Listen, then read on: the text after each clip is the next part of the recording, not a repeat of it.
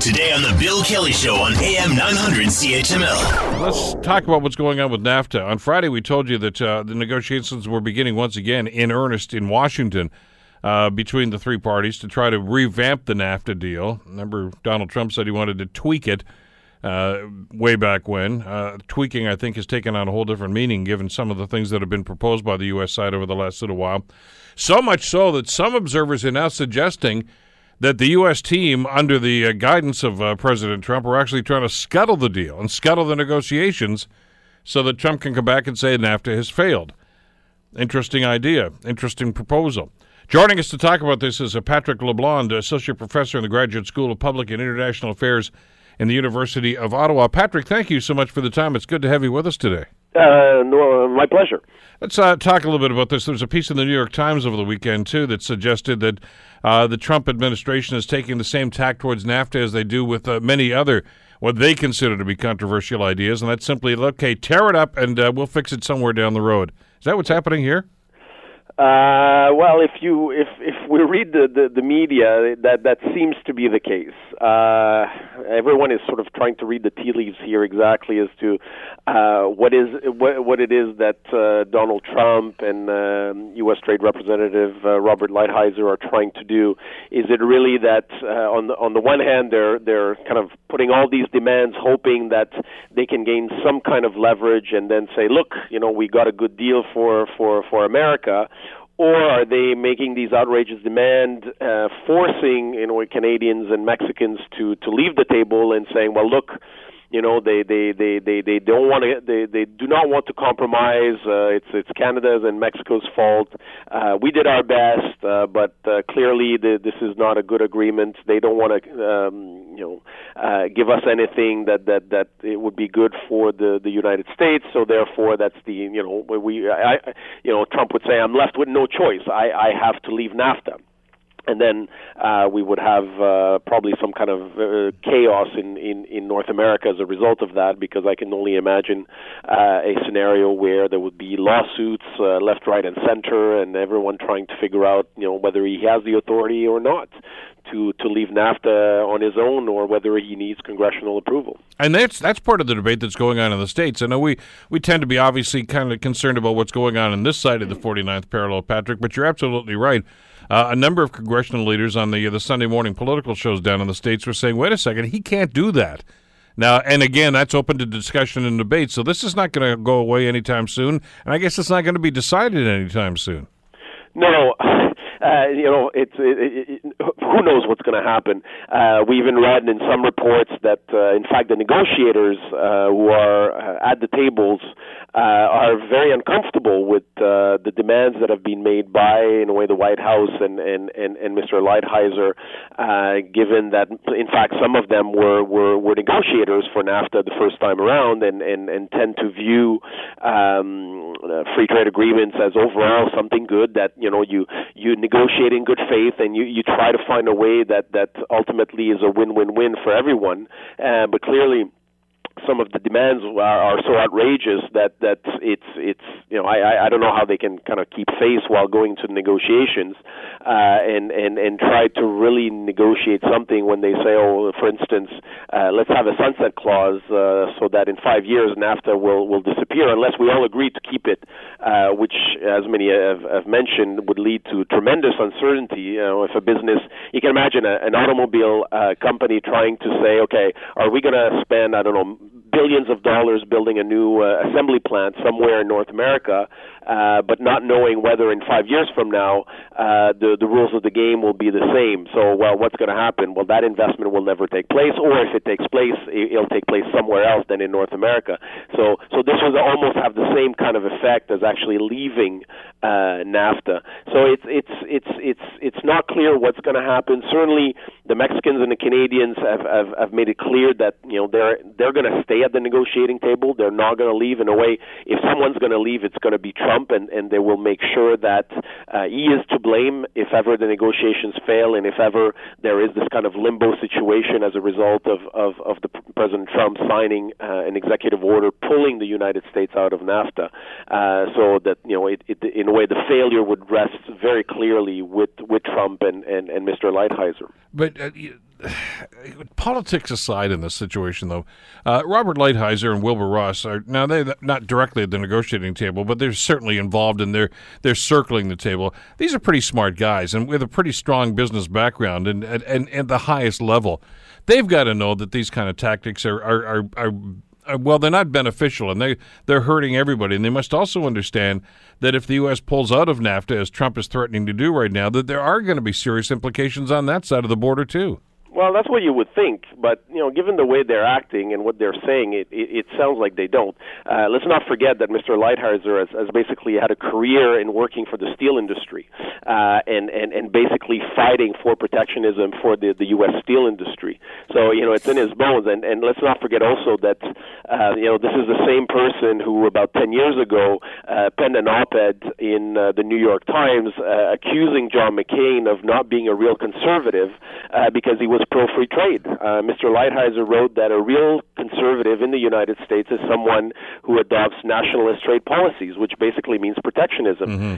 So these people really seem to believe, as many do, that we live in a world, I guess, like 200 years ago, where exports are good and imports are bad. Whereas today, it's clear that both are important. And, imports can be as important for a company's competitiveness as the fact that it can export its products or services, on a different market. But again, Mr. Trump, Mr. Lighthizer, and Mr. Ross seem to be stuck in kind of this old way of thinking that many people do, because they look at the economy the same way that they look at a company.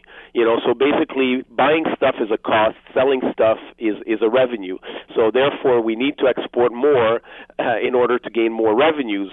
But that's not necessarily how things work. And also we have to understand that for some companies, if they can import from Canada, that actually, or from Mexico, that can make them more competitive in the U.S. market against Chinese companies, or they can be more competitive if they export to the European market, because the economy having become globalized as it is. Both these elements are important. You need to look at the overall value added, and which is very different than in the way that Mr. Trump, Ross, and Lighthizer look at the world. I mentioned at the start of that discussion there, Patrick, I said politics aside, but maybe we should get politics involved in this, because I think it's interwoven through a lot of the things that are happening right here. Because what Lighthizer and Trump and Ross are advocating right now may well appeal to that disenfranchised auto worker in Ohio or in Michigan right now that says, yeah, buy American, let's get those jobs back here. But Lighthizer and Ross and they're supposed to be smarter than that, aren't they? They understand that there are global implications to this as well. That those people in Michigan and Ohio may not understand that, but they should. Well, they should, but it's really not clear the way they're behaving that they do. And we should not be surprised that Mr. Trump doesn't understand this, because Mr. Trump doesn't, even though he might do international business, having, hotels and properties with his name on, this is not about, he's not a trader. He doesn't trade in anything. In fact, he buys stuff from China and then puts his name on it and sells it to Americans and others around the world. That's what he does. So it's kind of surprising in a way that he should see those things as being negative, given that he's one of the people who benefit from imports. But I guess in his mindset that still doesn't resonate. So you're right to say that we need politics in this, because if we're going to avoid this sort of disaster scenario that we can envisage, we're going to need strong pressures and lobbying and sort of a big push, not only from Canada and Mexico, but mainly from the automobile sector in the U.S., agricultural sectors, other sectors that benefit from NAFTA, and they have to mobilize very strongly, not only at the state level, but especially in Washington with Congress, and say, look, you are the last bastion that can stop Trump from doing anything like this, and therefore it's up to the Republicans and the Democrats to really stand up and tell Mr. Trump that pulling out of NAFTA is not in the United States' interests, that modernizing NAFTA in a way that benefits in general all three countries is the way to go, and for those workers in Ohio or Michigan who feel that going back to how things were in the 1960s or 70s is going to solve everything. They're not. I mean, if these companies are not going to take advantage of the fact that we have an integrated market in North America, they're not going to build more plants in the U.S. They're going to build plants in Eastern Europe, in Asia, or in Latin America. That's what they're going to do.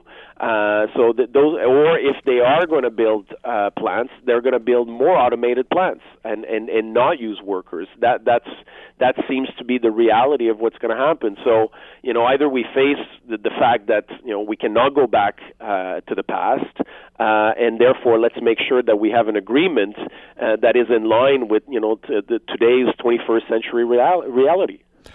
The way things have gone here in the last couple of weeks especially, and the way that the Canadian contingent, including the Prime Minister, have responded, I find interesting, Patrick. Because things have been tossed at him right now. We're going to tear up the deal. We want a sunset clause into this whole thing. We want to kill your supply management deal. And each and every time these things get tossed at the Prime Minister, his reaction seems to be like sticks and stones. Well, that's not going to bother me. I'm still going to be at the table. You can't scare me. You can't intimidate me right now. Is that the proper tack to be taking when these kind of tactics are being used? I think so, because otherwise you're playing into Trump's hand. We've seen it with North Korea when there's been a response by the North Korean leader, and then basically Mr. Trump's doubled down. We see it in some cases with members of Congress that Trump starts attacking. We've seen it with NFL players. So it's basically the best strategy for Mr. Trump is not to react. It's a little bit like with a child that if you react, you kind of fuel the anger. You fuel the excitement, whereas if you don't react, it's like basically he gets bored and then moves on to the next target. And I think that's the right strategy to in a way keep Mr. Trump as far as possible from those negotiations. And yes, they can make all the most ridiculous claims that they want and ask for things that for sure Canada and Mexico will never agree to, and the Americans know that they'll never agree to this. But again. I think that the Canadians and Mexican strategy is to hold together and say, look, if the American we're going to keep negotiating, and we can put aside those things for now and focus on other things and keep the negotiations going, and then basically force Trump and company to leave the table if they're unhappy. Otherwise, they'll still Canadian and Mexican negotiators will show up and sit at the table, and if their American counterparts are not there, well, it's going to be America's fault. Which seems to be the tack. I mean, again, to go back to that piece in the Times over the weekend, they suggested that the body language of the U.S. negotiators was rather sheepish. There was a lot of shoulder shrugging going on, like, my boss told me to say this, and my heart's not really in this. So you got to wonder just how long this charade's going to go on. Well, let's hope that it's not going to go on for very long, because the longer it goes, the more uncertainty it creates. And, if you're a company looking to invest and spend money in North America, whether it's Canada, U.S., or Mexico, well, now you're basically just waiting, right? If you had planned to invest hundreds of millions of dollars or $10 million or billions of dollars, you're just going to wait. It's like, let's wait and see what happens, because Trump may pull out. There may be no NAFTA. We don't know what's going to happen. So, we're not going to spend those amounts of money that technically we would be in for the next 10, 20 years.